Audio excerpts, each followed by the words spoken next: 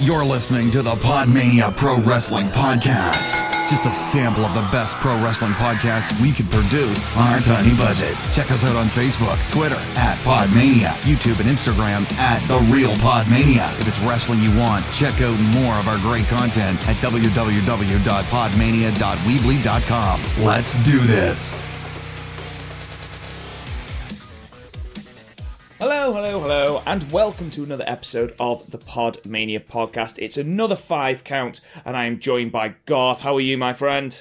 Good. Looking forward to doing this one. Yeah, absolutely. Today we are looking at tag teams, more specifically, the top 10 best tag teams. And we were talking briefly before we came on air about how this is probably going to cause a slight bit of contention with people.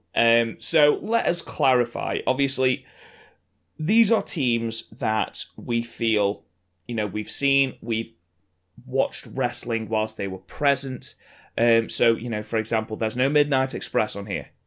There's no The Rockers on here because they were before me and Garth started watching wrestling. And Garth is a lot older than I am.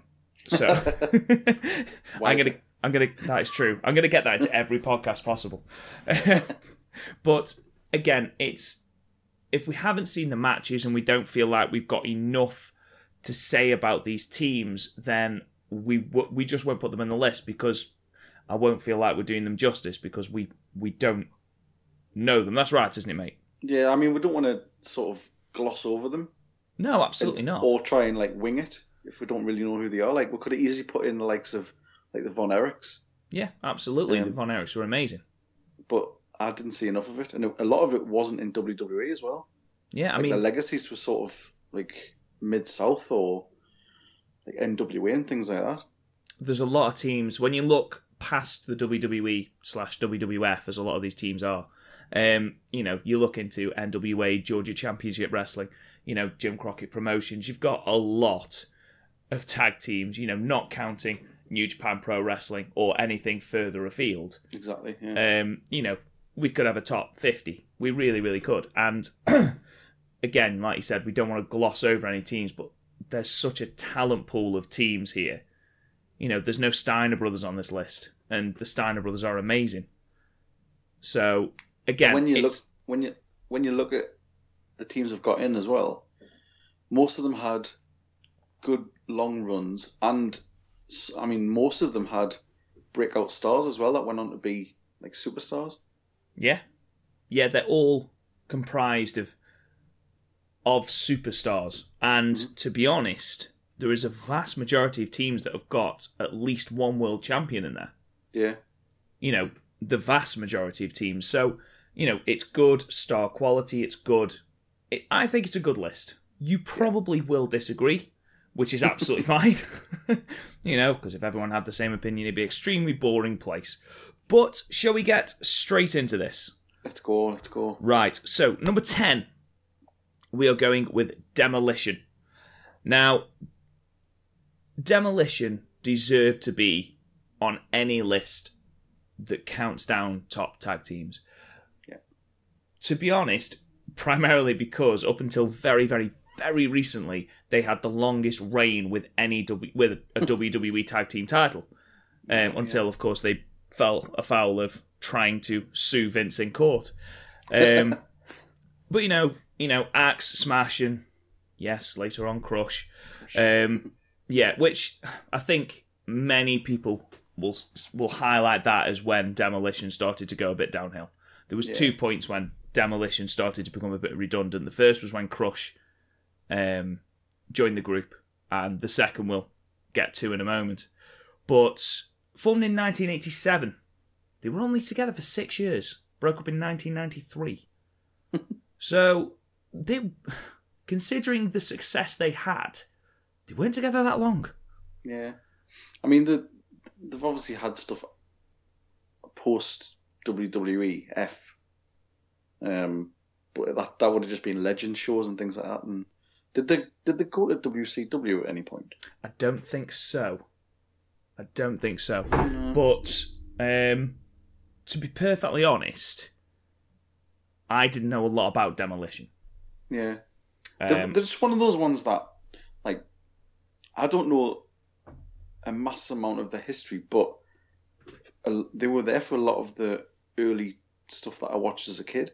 Yeah, absolutely. They were 3 times tag champs. Yeah, the second longest title reign of 400 and something days, which is nothing to be sniffed at. They were in a match that we just recently reviewed with other teams on the list. Exactly. So, the Hart Foundation carried them to a great match.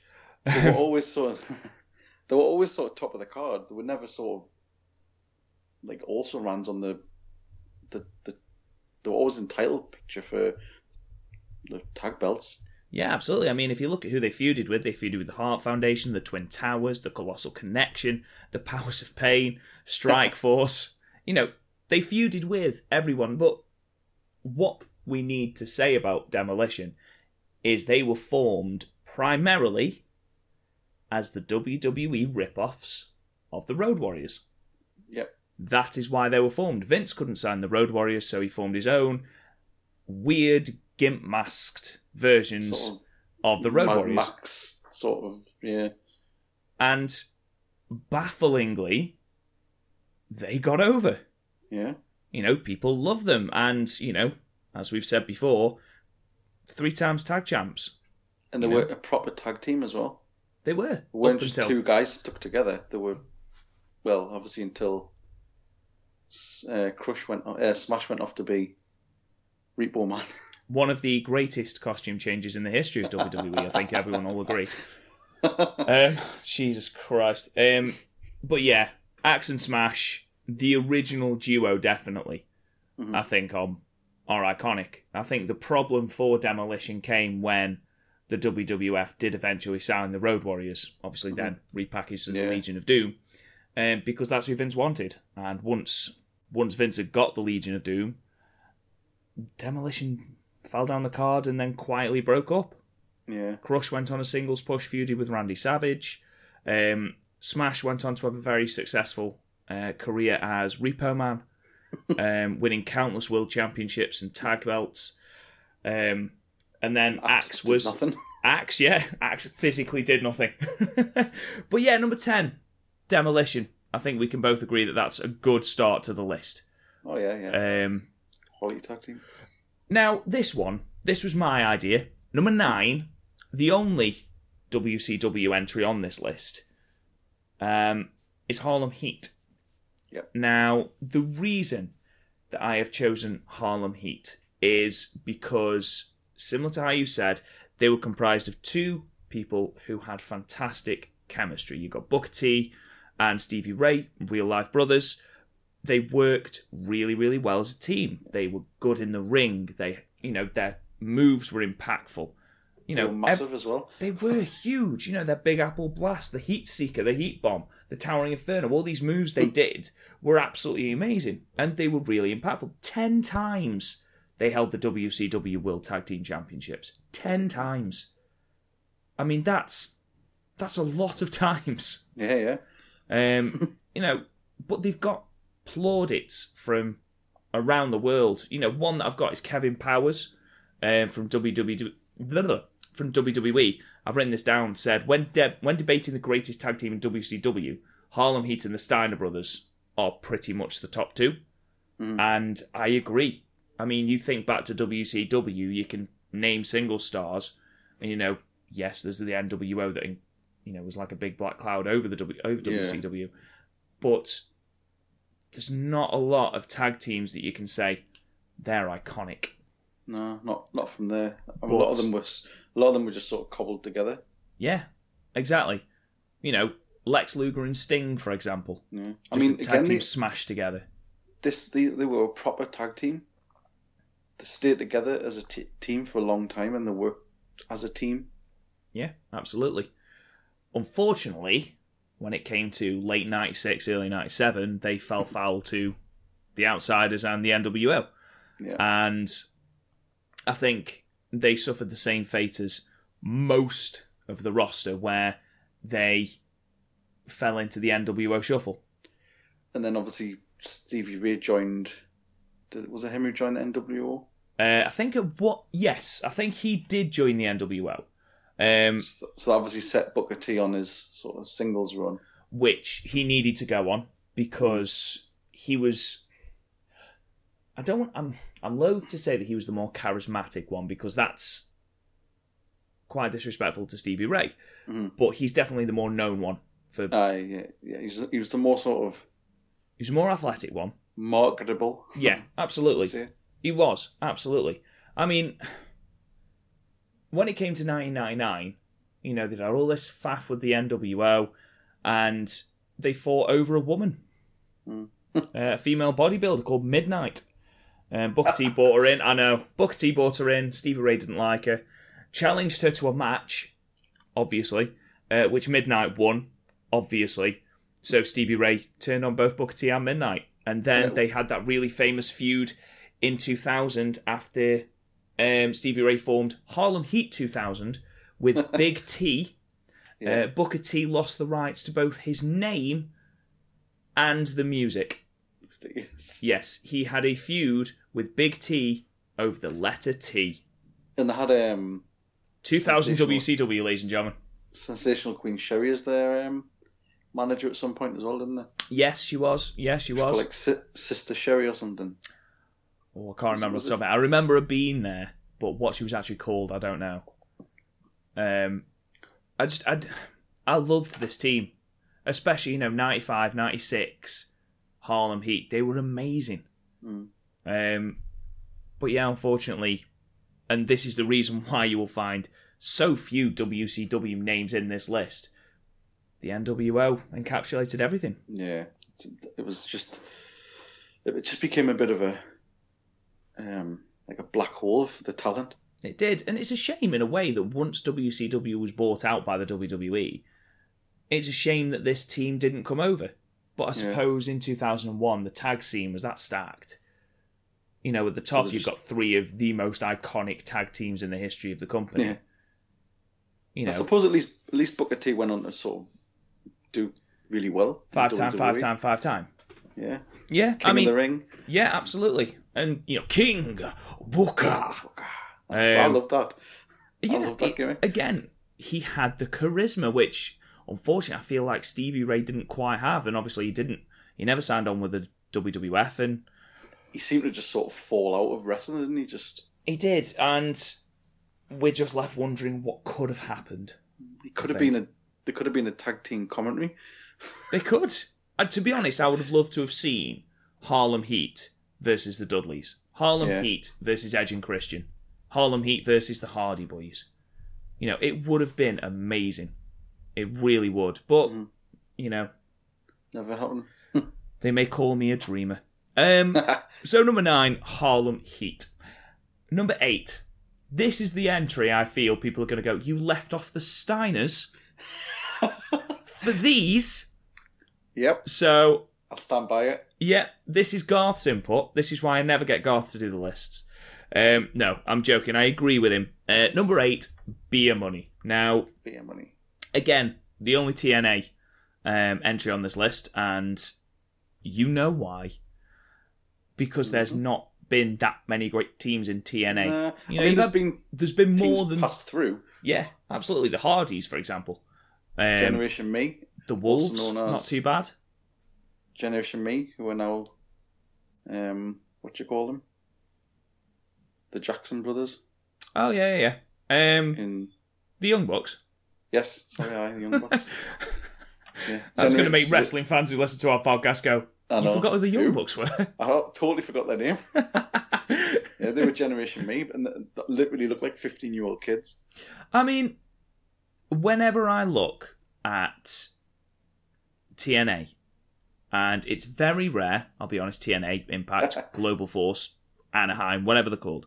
It's very rare, but I swear to God, every time I look at them, LAX are tag team champions. Oh, I love LAX as well. See, I don't give a shit about them. I really don't. Their feud with Beer Money was pretty good.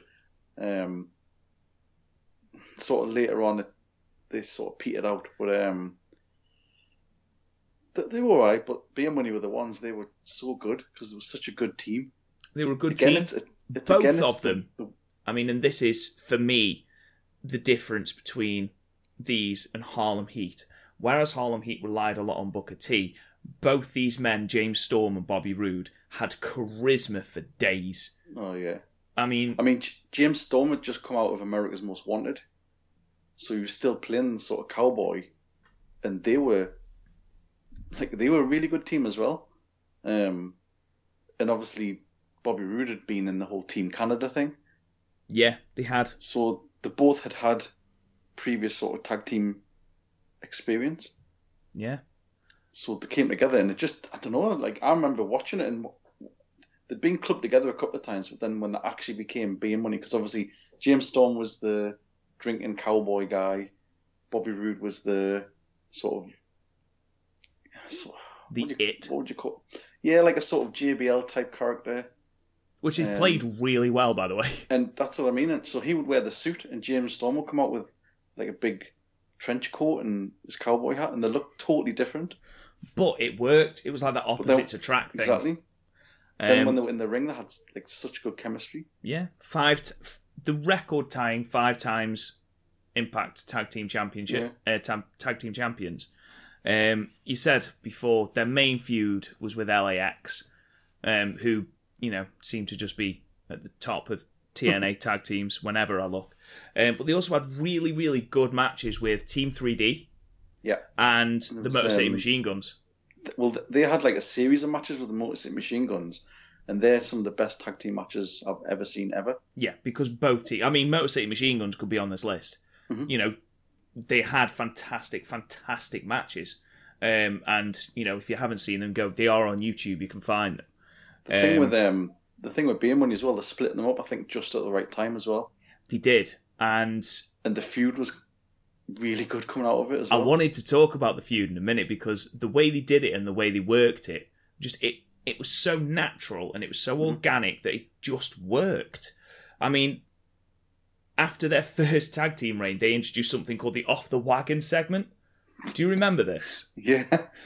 Where basically they'd come out as tag team champions and they'd challenge, and they'd say, right, any 2 wrestlers, doesn't matter who you are, don't even have to be a team, come out, we'll put our tag team championships on the line, and basically, if we win, whoever we pin or submit are fired from TNA.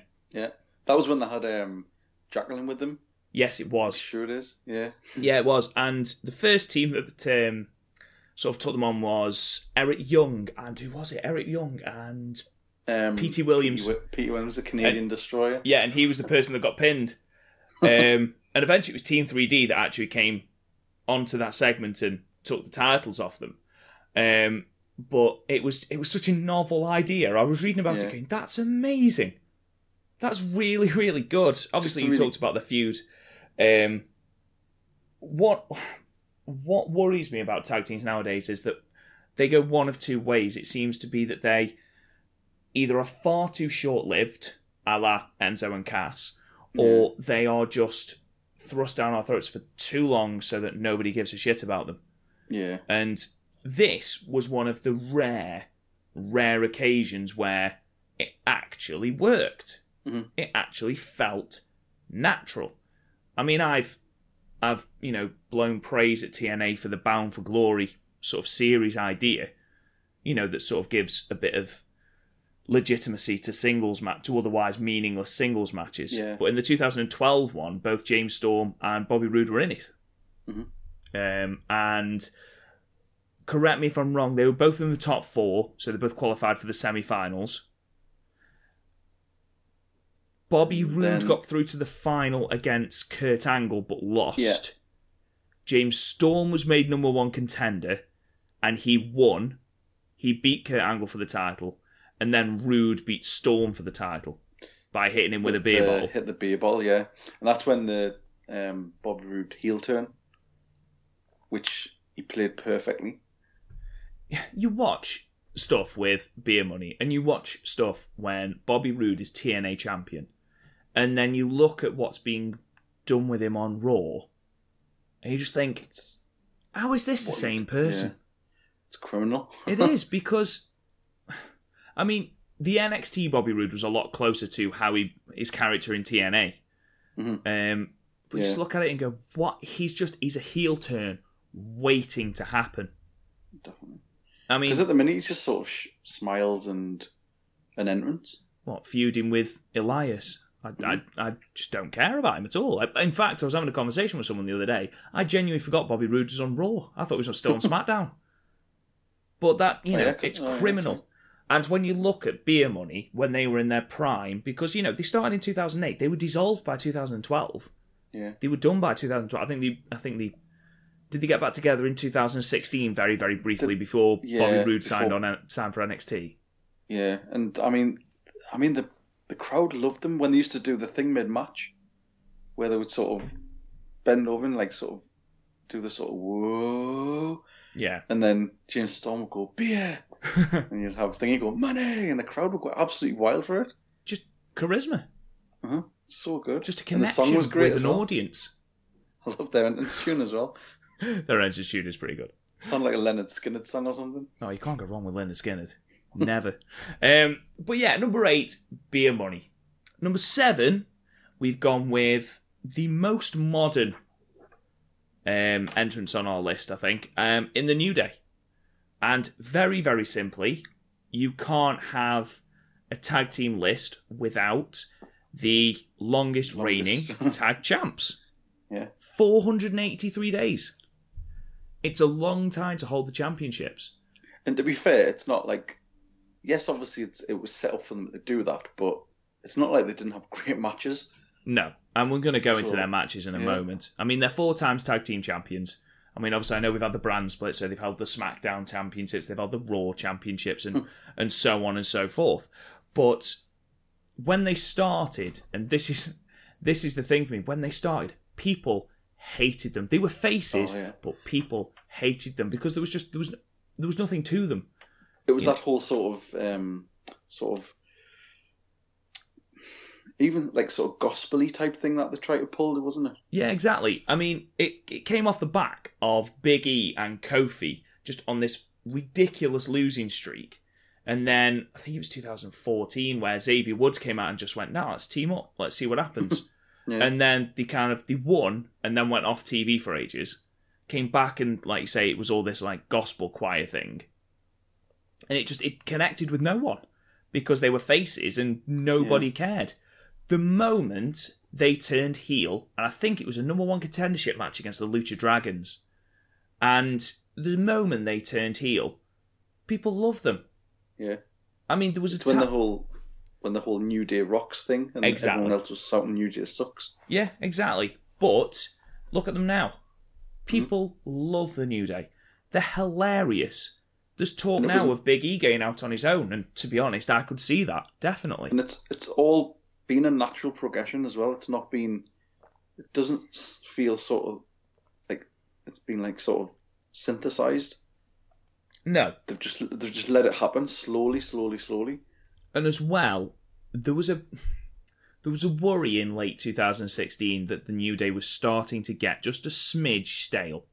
Yeah. And I know that towards the end of the tag reign, there was a lot of people, wishing that they dropped the titles, which obviously they eventually did to the Bar, but... It's because you could see what was happening. Yeah, exactly. Why. Vince loves a record, doesn't he?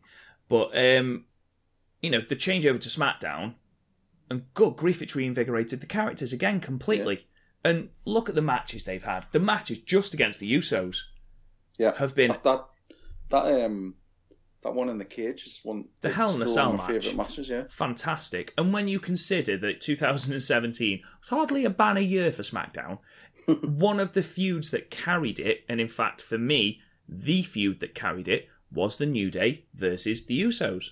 Yeah, definitely. And when you've got a team that consists of Kofi Kingston, who's a ring veteran, a very athletic, very good wrestler, Big E, who's fantastic, he's got comedic timing for days, his wrestling ability is fantastic, he's an ex-NXT world champion, and then you've got Xavier Woods to add to that as well, who is criminally underrated as a wrestler. Yeah. It's impossible. That's the thing. I mean, he doesn't really... He's used more as the mascot. He doesn't really get to show his proper in-ring chops. I mean, he has more so recently. He has recently, yeah, I was just going to say. But it's, for me, they are the greatest tag team at the moment in the WWE. There's no one that can touch them.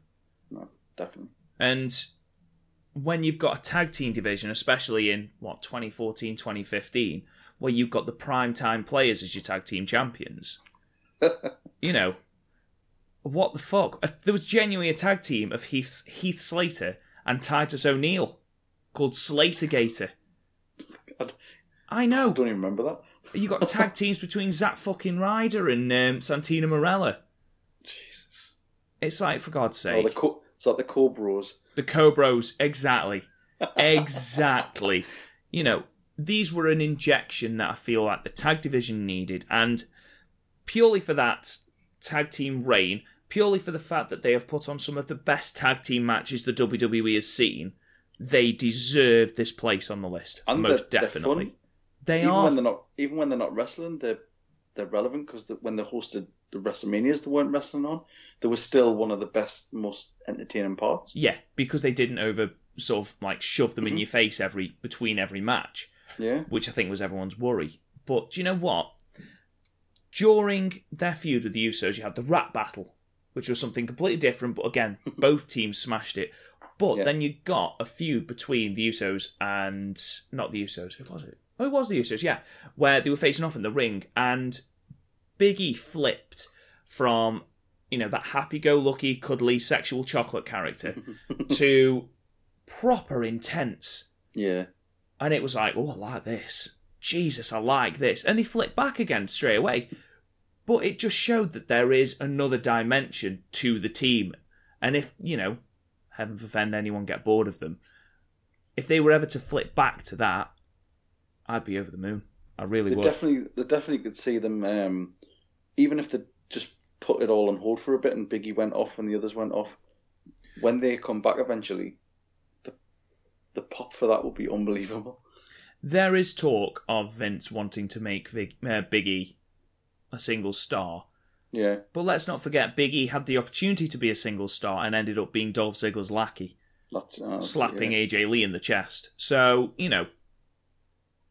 he had a chance. But if Big E, is destined for a singles push, hell knows he deserves it. Oh, yeah, definitely. And I'd be fully behind that. So, number 7, The New Day. Number 6, and we're getting into some really, really good tag teams here. And it was 6 all the way through to 2, I think, could probably be interchangeable. Yeah. Quite easily. Even 1, I suppose. Some of these could be bumped up to 1. I think number 1 is there purely on legacy, which probably ruins who number 1 is. I mean, if you don't know who number 1 is, why are you listening to this podcast? But number 6, we have got Edge and Christian. These were amazing. They really were. And considering they were together for 3 years, 1998 to 2001, as Edge and Christian, not as the Brood, which they were before. Conquistadors. Oh, yeah. or as the Conquistadors. In 3 years, they won the tag titles 7 times. And I remember, obviously, doing the podcast, I've watched a lot more pay-per-views. Every time I've turned on a pay-per-view from that era, either Edge and Christian have gone in as champions, or they have won the belts. It's ridiculous. WrestleMania 17, Armageddon 2000, it seems to happen every time.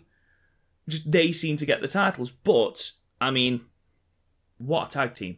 Everything from the 5-second poses, which were absolutely hilarious, to just their general comedic chops with Kurt Angle, to the matches they had.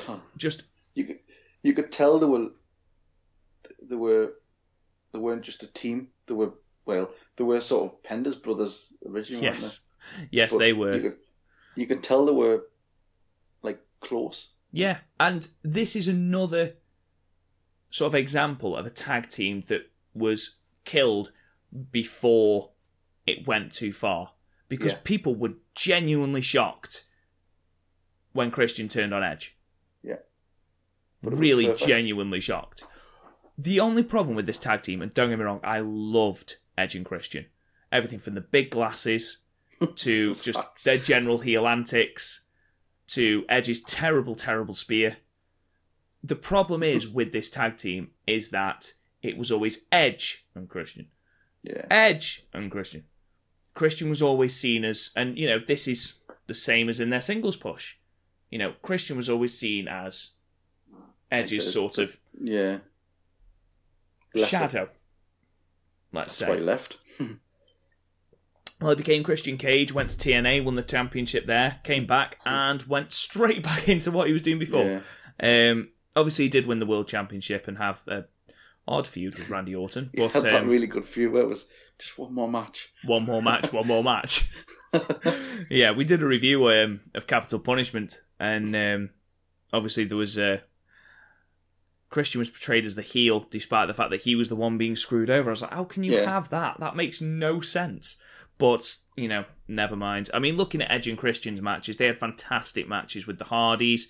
You had TLC 1 and TLC 2 between those and the Hardys and the Dudleys. And it was in the Attitude Era, it was a real golden age of wrestling. And yes, the belts were hot potatoed like you would not believe, which is why a lot of these people, a lot of these teams have ridiculously inflated tag team title reigns. But when you look at the quality of the wrestling, can you blame them, really? Yeah. Can you blame them? Especially considering where they came from. Sort of the Brood thing. Yeah.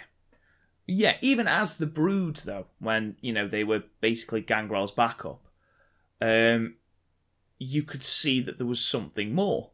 Yeah. You could certainly tell that there was not necessarily charisma, but there was something that could have been utilised when they were in the Brood. And luckily, the WWE saw it and we got a ridiculous amount of good matches and title reigns, and we got 2 bona fide Hall of Famers. Yeah. Whenever Christian gets inducted, which he bloody should do. And their podcast is hilarious as well. Yeah, I listen to that all the time. Yeah, it is extremely funny. But because again, it's just 2 friends shooting the shit. Exactly, which is why Harlem Heat had such great chemistry, and it's why Edge and Christian had such great chemistry. And it's why, even, I suppose, when you listen to sort of the Lance Storm podcast, whenever Jericho's on there, they just rip the piss out of Lance Storm like there's no tomorrow because they're friends. It's the best way, though. It's the best way. And I'm sure, like anyone else, we would have loved to have seen another 2 years, maybe even 3 of Edge and Christian, but it was, again, another feud that felt organic. Christian being sick of being put in Edge's shadow, because everyone could see that was happening. Yeah, that's it. It was reality. Exactly. It was reality, and that makes the best feuds. Unless it's between Matt Hardy and Edge over Lita, because that's just awkward. But that was horrible. Horrible watching that. But yes, number 6, Edge and Christian. Top 5 now, halfway through. And number 5 is the Hart Foundation. Yes. What is there to say about the Hart? We're talking about the original Hart Foundation, by the way, not the new Hart Foundation, or the Hart Dynasty, or the Hart Foundation 2.0, or whatever other ridiculous, incarnations there actually was of this. We're talking about the original. Yeah, we're talking about Jim the Anvil Neidhart and Bret Hart. They started a lot earlier than I thought. Yeah, a lot earlier. They debuted with Jimmy Hart. Yeah, managed by Jimmy Hart. They debuted at WrestleMania 2, I believe, where they were part of the Battle Royale that had all the NFL players in it. But they were the last 2 eliminated by Andre the Giant, who eventually won it. So, they had a good showing.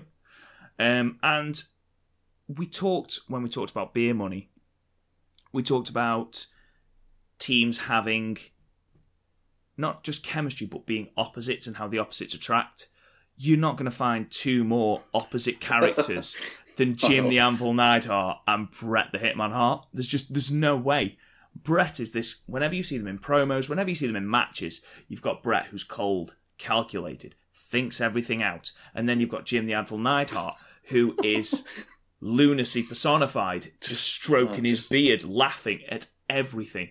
But it worked. And when they were managed by Jimmy Hart, and when they were heel as well, it worked so well. It really did. I mean, they were bastards. Especially when you consider, they were doing all this stuff and they were coming out wearing pink. nobody wore pink.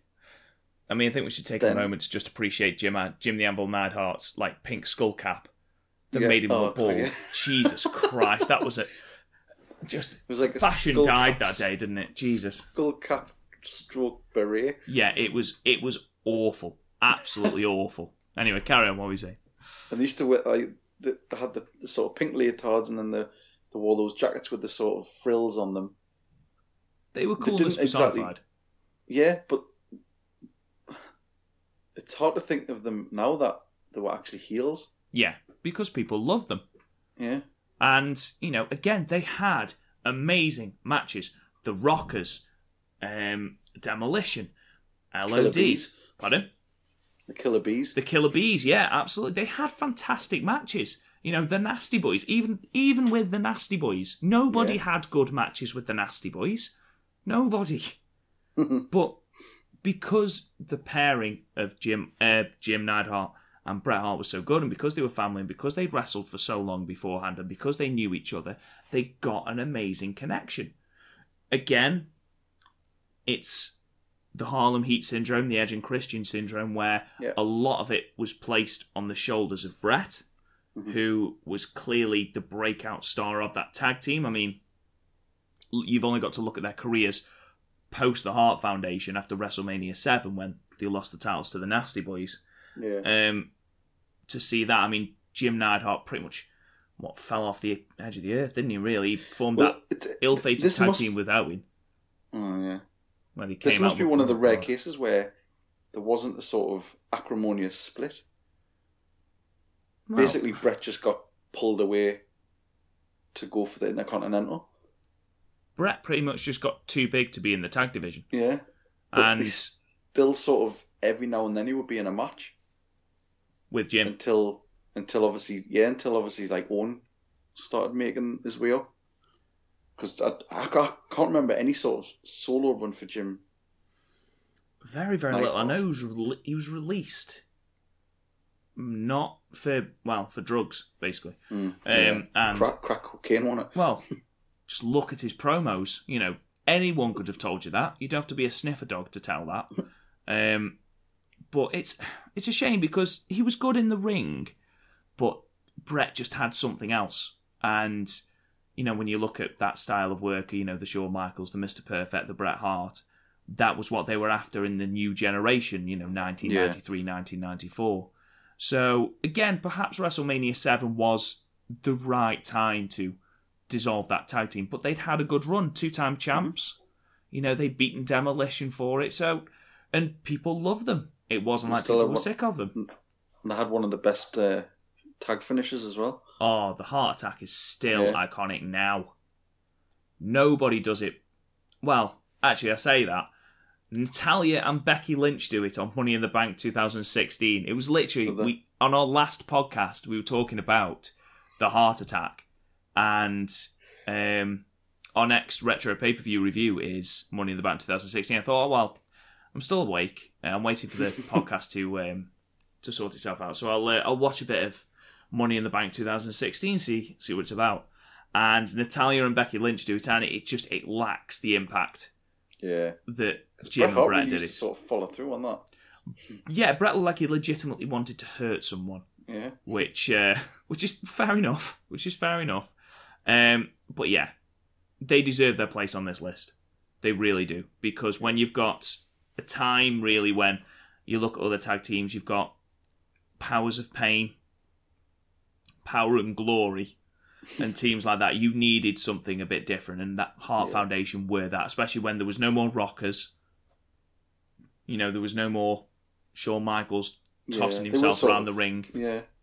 So you needed that, I feel, in the tag division at that time. Definitely, yeah. So, number 5, the Hart Foundation. Top 4. Number 4, one of my all-time favourite tag team, and I'm sure, they're pretty high on everyone's list, I would have thought, just for legacy. It's the Hardy Boys. Yes. 6 times WWE Tag Team Champions, 1 times Raw Tag Team Champions, obviously on the return. 1 times Ring of Honor Tag Team Champions. They've won the TNA Tag Team Championships twice. I mean, I could go on and on, but these men are decorated.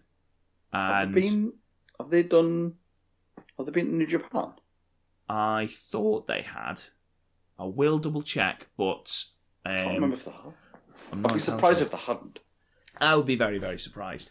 But even from the not early 90s, sorry, like the middle to late 90s, because obviously Jeff debuted when he was 16, I think against Razor Ramon. And Yes, got destroyed. But they then came together to create the flamboyant Hardy Boys, which, with the Team Extreme, with Lita, people adored them. Straight away. It was just... Again, it's that thing, it's different. I mean, you've got Jeff's high flying compared with Matt's ground game, effectively. Like technical. He is a good wrestler. Yeah. They just epitomised the Attitude Era, from the way they dressed, to the hair, to, the weird shirts that no one ever wears. Those weird see-through shirts, and then randomly they'd take them off in the middle of the match and girls would go wild, and it was like, you'd feel a bit weird about it, but you were like, yes, I love this. And then Jeff would ascend to the highest colours. Yeah, Jeff would have yellow and pink and green in his hair, and then he'd ascend to the highest part of the fucking arena, and he'd try and kill himself by jumping on people. And just... all those stupid bloody arm sock things, which when you were 13 was the coolest thing in the entire world, and everyone wanted them. And then whenever you went on to create a wrestler on any wrestling game, you realised that they had the arm things, and you were like, well, I'm fucking having me some of them. And suddenly you'd just be turned into a Jeff Hardy clone. Your finisher would always be the Swanton Bomb, and you'd always have a twist of fate. Sorry, just a little bit of a flashback there. I mean, just for legacy, these two men, along with Edge and Christian, along with the Dudley Boys, they carried the tag division, as I've said before. And they made wrestling exciting. They made the tag division exciting. Every match they had, they made exciting. I mean, I was watching not so long ago, ECW December to Dismember, which is a wank pay-per-view. Don't watch it. I don't know why I watched it. I don't know why I tortured myself. But the first match is between Eminem, Morrison and Joe Mercury against the Hardy Boys, and it's the best match on the card because the Hardys are amazing. And they always will be. You're not going to get a bigger pop than the Hardys' return at WrestleMania 33. That should tell you just how beloved they are. I mean, God, I hated it when they feuded, because their feuds, despite them being brothers and despite them both being really, really good wrestlers, their feuds were shit. Was the one to feud about Jeff Hardy's dog? Yeah. Was it or his house or something? One of them, I think Jeff had managed to set a fire, or had Matt set a fire. Basically, one of them had set a fire in the other's house, and it had killed their dog. It started out as, it was an accident, but then he said, actually, no, it wasn't. Yeah, and it was like, this has got a bit dark. Bloody hell. I remember watching that thinking, shit. Yeah, Jesus Christ, where did this come from? But Team Extreme, everyone... Jeff had been in an accident or something, hadn't he? And yes. Matt was saying it was me, I caused it and all this. And... Yeah, I think, especially, you're looking at 2003 onwards, Matt constantly reinvigorating his character in order to try and keep up with the love for Jeff. Because Jeff was everyone's favourite. Jeff just did Jeff. Jeff just found the tallest thing and jumped off it. Yeah. I mean, the man's an absolute lunatic. How is he still wrestling? How is he? Yeah, walking? He's like, how is he not a broken... Well, he probably is. He probably is, yeah. He's probably in agony, but... So broken, yeah. I mean, he's 40-odd now, and he's still doing the Swanton Bomb, for God's sake. Yeah. Off things. He's doing the Swanton Bomb off things. How? How is he doing that? I mean, when you listen to interviews, especially with Matt, you can see how clever he is. Yeah. How smart he is. They were running their own promotion before they were even in WWE. Yeah, they're in Backyard Wrestling thing. Was it Omega Wrestling or something? Something like that, yeah. And, so they know, especially, like I say, Matt, he knows exactly how to work a crowd. I mean, even when he had that horrible run with the V2 or whatever it was, version V1. 2. Version was 1. Vision 1.2 or whatever it was. Yeah. That was terrible. That was when he was sort of like Fat Matt. And he had the song about slapping a tornado and stuff. But he still Was that the one where he had facts on the screen when it came up? It was like was it like a computer screen? Yeah, loading and like Matt fact number 23 doesn't like milk or something. I suppose he still was trying to stay relevant because he was keeping up with the whole move over to the internet, and whereas Jeff just went to TNA and just did Jeff. Yeah, exactly. But got high. Yeah, got high, jumped off shit, which is Jeff's thing. You know, that apart from that match that he had with Sting, where Sting was just sort of, I'm not having this shit. Just walked off, rolled him up, walked off. Just rolled him up, walked away, and it's just like, oh god, oof. That was when I remember watching it and thinking, Jeff Hardy's done now. He's done. He's never coming back. And then a couple of months later, he's back. Yeah, I mean, he's a household name. You put Jeff Hardy on a card, people will want to see. Look, he's the United States champion, for God's sake. Mm-hmm. In 2018. He must be one of the very, very few people who've had more than 2 chances to go back to WWE. Yeah, but then again, it's common knowledge that Vince has always been high on him. That's what I mean, yeah. I mean, he's one of the few that Vince would take those amounts of chances on, especially now, where they're more PC than they've ever been. Well, yeah, exactly. And they've got him, and they're obviously anti-drugs, and he's got a history of various addictions, so... But yeah. I suppose it sort of speaks that how good their work is. It's timeless. It really, really is. And that, like you mentioned, that pop at Mania was incredible. And you're not going to get that big a pop for a team that hasn't connected with an audience. They've connected with an audience because it's what the audience wanted. They were cool. Yeah. They were legitimately cool. Who hasn't stood in their bedroom door listening to the Hardys theme tune, which is iconic, by the way. As soon as those drums hit, everyone's like, oh my God, holding their balls, doing the weird waving thing that Jeff Hardy does. No, I always hated that. Did you? I bet you've done it, though. I was always a Matt guy. Were you a Matt guy? Ah, right. Even Fat Matt. But even then, look at them now. They're reinvented once again. Matt Hardy, just once again making them relevant because they're different. But he's a master of that. That whole broken, and then he brought in, because when he was doing the whole broken thing, I thought, how's he going to bring Jeff into this? Because Jeff was just Jeff, but then he obviously brainwashed him, as you do. Brought him back his brother Nero. Jesus. And it worked. It did work.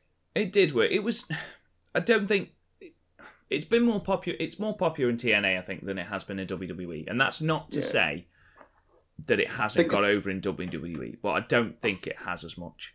No, I think it's because people have seen it. Yeah. So the people who were shocked originally with it aren't so much. And I think the people who didn't see it originally are just thinking, "What the fuck?" Yeah. Jesus, what's happened to Matt? He's aged. Yeah. But yeah, number 4. The Hardy Boys. What else can we say about them? They're fantastic. It doesn't feel like they've aged, even though they clearly have, because Matt has this horrendous limp now. But just incredible. Incredible. And Matt's ability to constantly reinvent his character to stay relevant, and Jeff just being Jeff, just makes them one of the most iconic tag teams in wrestling history for me. They're both obviously really creative, because obviously Jeff's done his other characters, like that Willow, things like that. I think the less we talk about Jeff Hardy's alter egos, the better. Because we've also got Itchweed, and fucking hell, what a car crash that was. So, number 3. Now, I am aware... This is an odd one. Yeah, I am aware, ladies and gentlemen, that they only won the tag titles once. And I'm aware that they didn't really start as a tag team. And I'm sure that will be pointed out to me. But there is a legitimate reason that they are on this list. So number 3 is D-Generation X. More specifically, Shawn Michaels and Triple H. Yeah. Now, yes, they only won it once, and to be fair, the first time they won the title was in their second or third run, so we're talking 2000s. Now, I'm not talking about their ability to wrestle, even though that's unquestionable. They're multi-time world champions between them.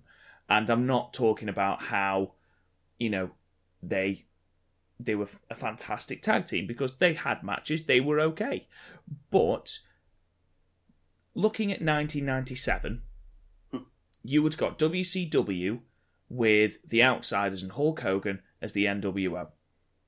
And in, late 96, early 97, you would still got utter bollocks going on in the WWF. You would still got people like The Goon, The Bin Man, or whatever his name was.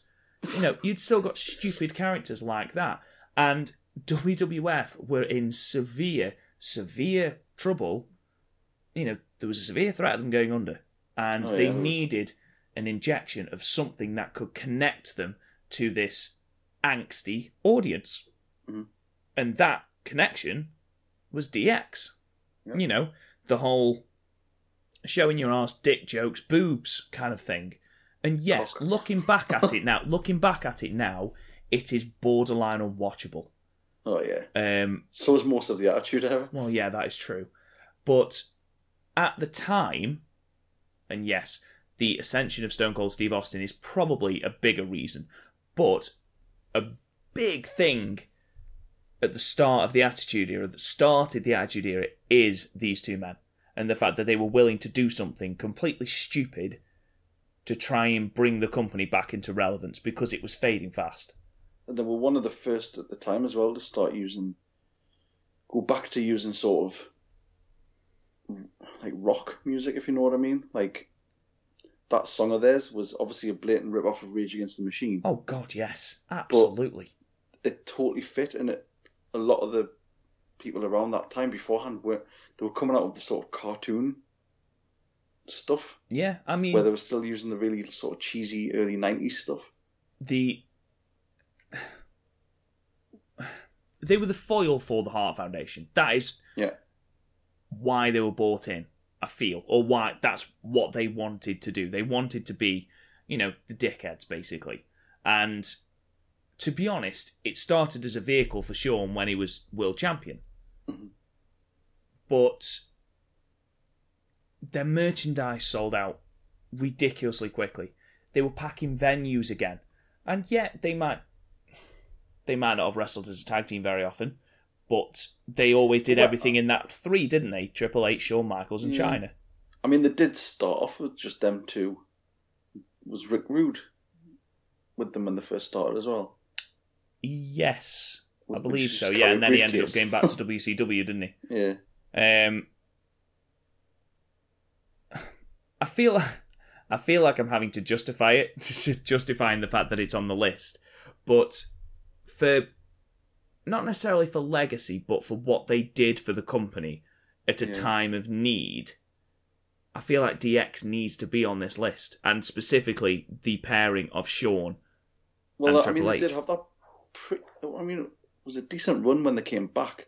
I'm sure. Did it not last for a couple of years? Was that the 2000? That was the 2009 incarnation, wasn't it? Like this 2006 or 2000, something like that, where they had a pretty decent run and they were sort of having matches quite regular. Yeah, it's when because they came back as more sort of babyface comedy, where Shawn wasn't allowed to say the swearing anymore, which worked. Yeah, it did. It was weird, especially when he couldn't do the crotch chop because he's a born again Christian. Mm-hmm. Which was weird. But he would just do that sort of running around the ring. Yeah, that's true. But I mean, one of my favourite promos is when they did the address. And they were talking about words that they couldn't use, and Shawn just kept saying the words by accident. And I know that it was, it's childish again, looking back at it now. It's when they just kept, it's the way they kept looking at each other. I mean, they had fantastic chemistry. They did. And, the name D-Generation X, everyone knows it. Everyone knows it. I mean, X-Pac and Billy Gunn were still using it on the indies not so long ago. Well, how many people do that crotch chop? Exactly. People in Even New out- Japan do that.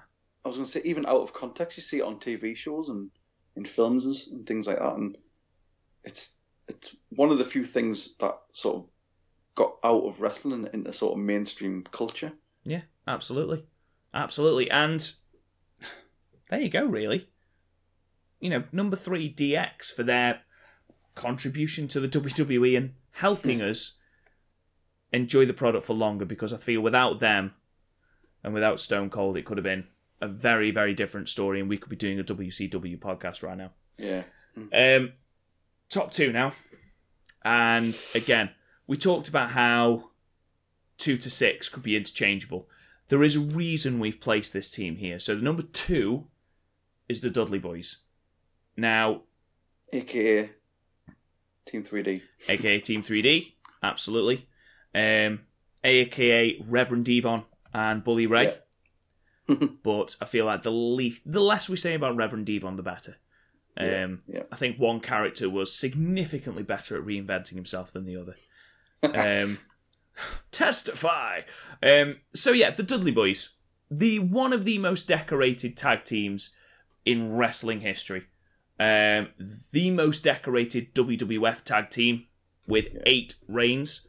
You know, one of the instantly most recognisable tag teams on the circuit, even now.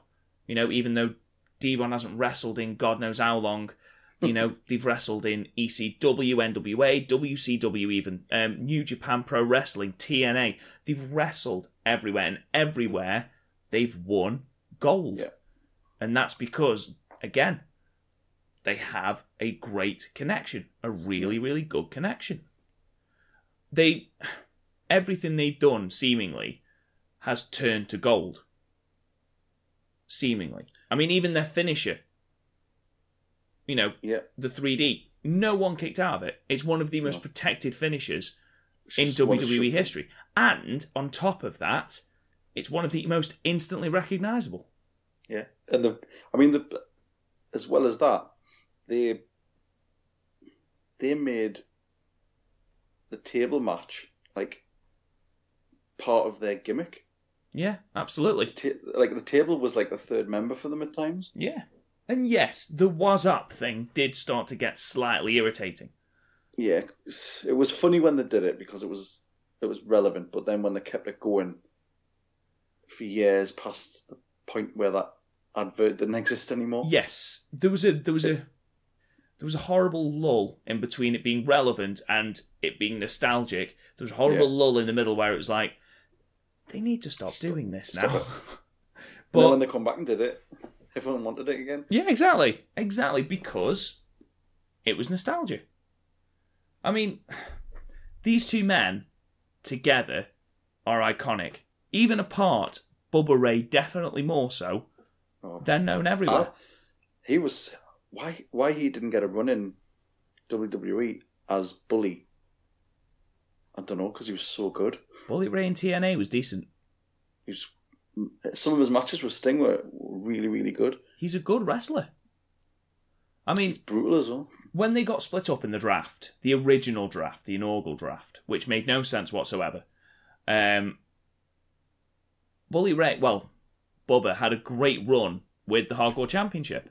Yeah. So they knew what he was capable of, and I don't feel like the Dudleys were ever a team that people were bored of. So why did they need? They didn't need to be split up, and I felt that was split up for the I don't know really why. They were one of those teams that you just thought it's the Dudleys that come as a package that always will. Yeah, and I feel like Devon definitely needed Bubba Ray more than Bubba Ray needed Devon. Yeah, definitely. Yeah, because unfortunately, as we've stated and as we've already alluded to, Devon's failed attempt at a singles push was quite disastrous. Very, very, very, very poor. But, you know, even the only thing that I regret with the Dudleys is they came back in 2015 and they were jobbed out. Yeah, just pretty much immediately. Yeah. They were forced to go on the pre-show of events and things like that. It was just like, why why have they come back? I don't really understand why. Bubba had made a great appearance at the Royal Rumble at Fit in Philly. That was amazing. But did they need to come back, really? Did they? No. I don't think they needed to do that. No. To just put other teams over. Because it's sort of... if you think that's the last time you see them, it's sort of a mark on their legacy. Well, who was it who sent them on the way? Was it it was the club. Mm. Just literally sent them through the table with a magic killer and they were never seen again. And what happened to the club? Well, yeah. God, yeah. Oh, God. I think as good as... as marquee as they're sort of running WWE, their run in TNA was, almost as impressive. Because it wasn't a case of them going there because they had to. They went there and they really, really went for it. Well, together they won, again, like you say, everything. Yeah. And they had some amazing matches with, again, LAX and Motor City Machine Guns and all the other... Of course they took on LAX. Yeah, of course. Of course. And then when they split up, they did the thing. Devon even had an alright run with, I think he had the television championship, but then he brought his kids into it and it was just dire. And then he brought the kids in and nobody wanted to know. But Bully, Bubba totally reinvented himself as this badass, horrible guy who would beat anybody up. And then the best thing was when he did the whole thing about I'm going to go and tweet it on my Twitter machine. And when Twitter was just sort of starting to make its way, and he was sort of at the front of it all, just sort of standing in the ring with his phone, pretending to send tweets. I love Bubba Ray. He's amazing. And when WWE outlawed a load of moves, he immediately started doing them in TNA. Well, he outlawed the pile driver, and that was one of Bubba Ray's biggest moves. Well, he started doing it to people more, especially the one that he did, the Sting in the corner when he pulled the apron up just onto the wood. Oh God, fucking hellfire! And I don't think there'll be many. I don't think there'll be many people that Dixie Carter would have let put through a table. I don't think there are many people left on the planet who haven't been put through a table by Dudley, by Bubba Ray Dudley, is there? But speaking of people that Bubba Ray's put through a table, can we also talk about how many people have actually been in the Dudley Boys? Oh yeah, there was the family, wasn't there? There was ECW. Yeah, there was the Dudley family, obviously. But then you got Spike in WWE. You've got, don't forget, the Duchess of Dudleyville, Stacy Keibler. Yeah. What the fuck was that about? It was quite funny, to be fair. But send out for her. But yeah, number 2, the most decorated team in professional wrestling, I feel, and for sheer amount of championships anyway. And also Aces and Eights as well. Yeah, Aces and Eights, that storyline. I loved it. It didn't work in WCW. Let's see if it works in TNA. Okay, Bischoff. But yeah, just for, again, sheer legacy, Dudley Boys at number 2. Which takes us to number 1, and it's the Legion of Doom. It's the Road Warriors. Of course, it's the Road Warriors. It has to be the Road Warriors. Never. Yeah, I'm going to list off some championships they've won. 2-time IWGP Tag Team Champions. 1-time NWA Tag Team Championship. 1-time AWA Tag Team Champions. 1-time World Japan Tag Team Champions. 4-time Georgia Championship Wrestling Tag Team Champions. 2-time WWF Tag Team Championships. And that is not counting what they did in Jim Crockett Promotions, because that was split into about 3 different things at the time. Yeah. These men, we said at the top of the show that Vince wanted them so badly that he was willing to create a bad knockoff of them just to say that he got someone like the Road Warriors. When you've got that sort of pull in the wrestling industry, and when you've got the man who's effectively monopolising wrestling, turning his neck and going, I want them, you know you're doing something good.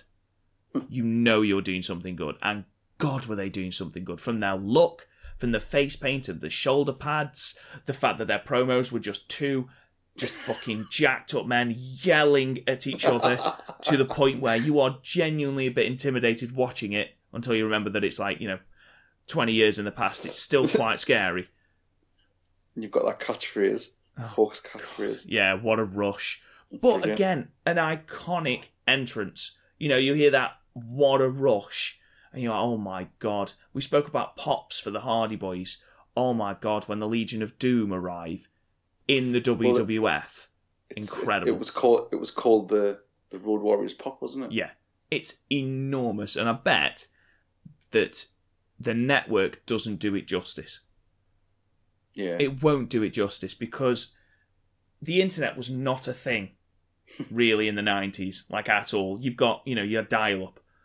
But, to have someone or have a team that was known universally without the internet, it's different now. You go onto YouTube and you find clips of everyone. But back then, that everyone knew them. And that was it was because of how good they were. Their reputation preceded them. They were, before I even saw wrestling, they were the thing that got me into wrestling. I saw them in my friend's house. His brother had a copy of the WWF magazine, and they were on the front cover. And I looked at it and I thought, what the hell is that? And he was like, oh, it's wrestling, blah, blah, blah. And then that was it. That's how I got in. I mean, we haven't even touched on their finishing move. Like, oh, fucking hell. It's so deadly that no one even uses it anymore. Exactly. No one uses it anymore. No one ever kicked out of it, and several wrestlers were scared of taking it. Yeah. I mean, what else can we say about this team that we haven't said already? I mean, at one point they had Paul Ellering, who was still one of my favourite managers ever. Young Paul Ellering. Really weird looking at him now. Really weird. Don't forget they had their mascot, Rocco. Oh, the puppet. Oh, Jesus Christ. And then they turned up without him one day, and Hawk was like, yeah, we left him on the baggage carousel. And he never came back. I mean, when on SummerSlam 92, that's the one? That's the one at Wembley. They came down on motorbikes. They were the only ones allowed to do that. And they looked badass. Yeah, absolutely. Because they are badass. They're amazing. And where it is, I mean, you look at them and, I mean, now you see interviews with like Animal, and you hear interviews with people, and they say they were two of the most like lovely blokes going. But you can't believe that when you watch them on telly yelling at you. People think like people say Hawk was like the nicest guys you'll ever meet. I was like, no way. Jesus Christ. You seen that clothesline he gives? Yeah, you'd want to be nice to him, to be honest. I'm taking the Doomsday device today, Hawk, but can I say your hair looks lovely today?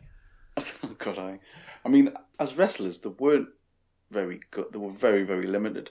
Yeah, absolutely. But it wasn't about their wrestling skill. It was like the Ultimate Warrior thing. It was the pomp. It was the excitement, the fury. Yeah, absolutely. Absolutely. The feuds they had were like pretty good. I mean, they never. I don't really remember them having like a long running feud because they would just destroy people. They did.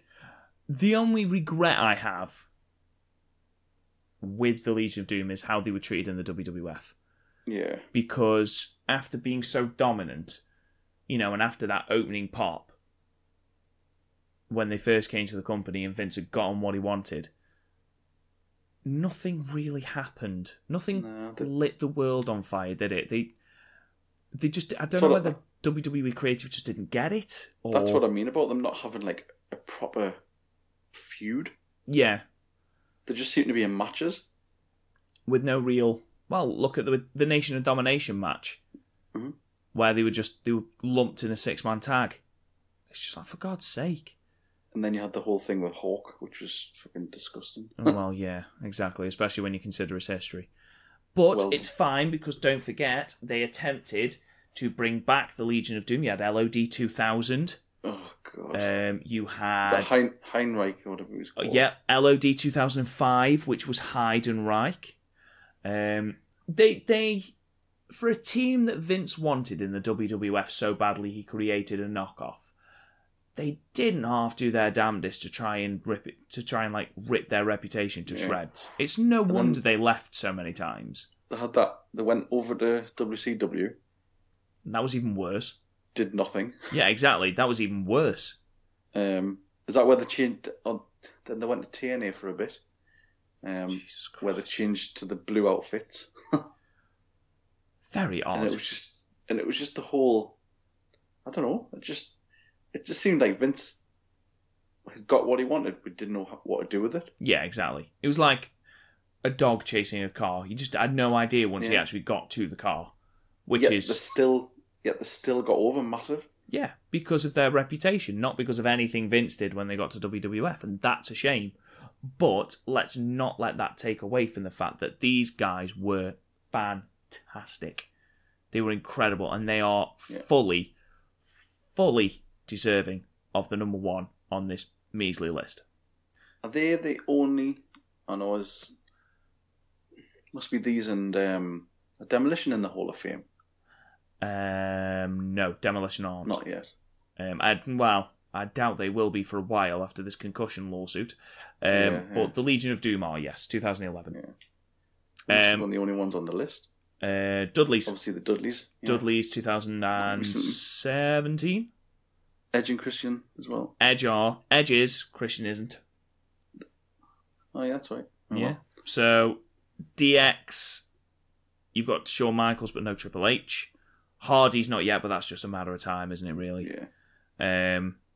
The Hart Foundation aren't, obviously. Brett. Yeah.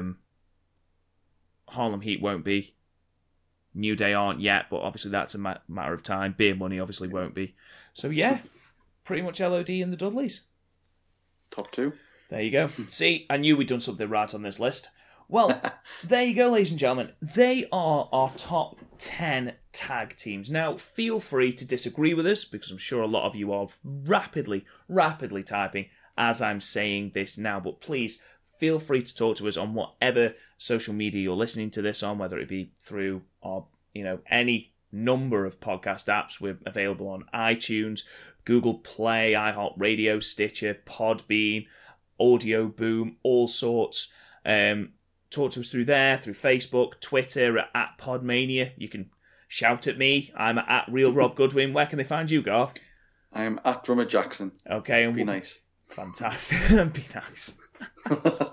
Keep an eye out on Sunday, where Chris will be delivering another episode of the Young Lion podcast, talking about the opening days of the Best of the Supers Juniors tournament, which has looked absolutely phenomenal. Check out. I need to catch the replays of that. Absolutely, check it out on Facebook and YouTube. It's amazing.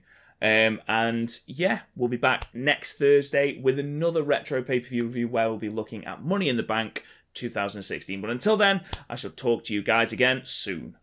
Yes, cheers. See you later, guys.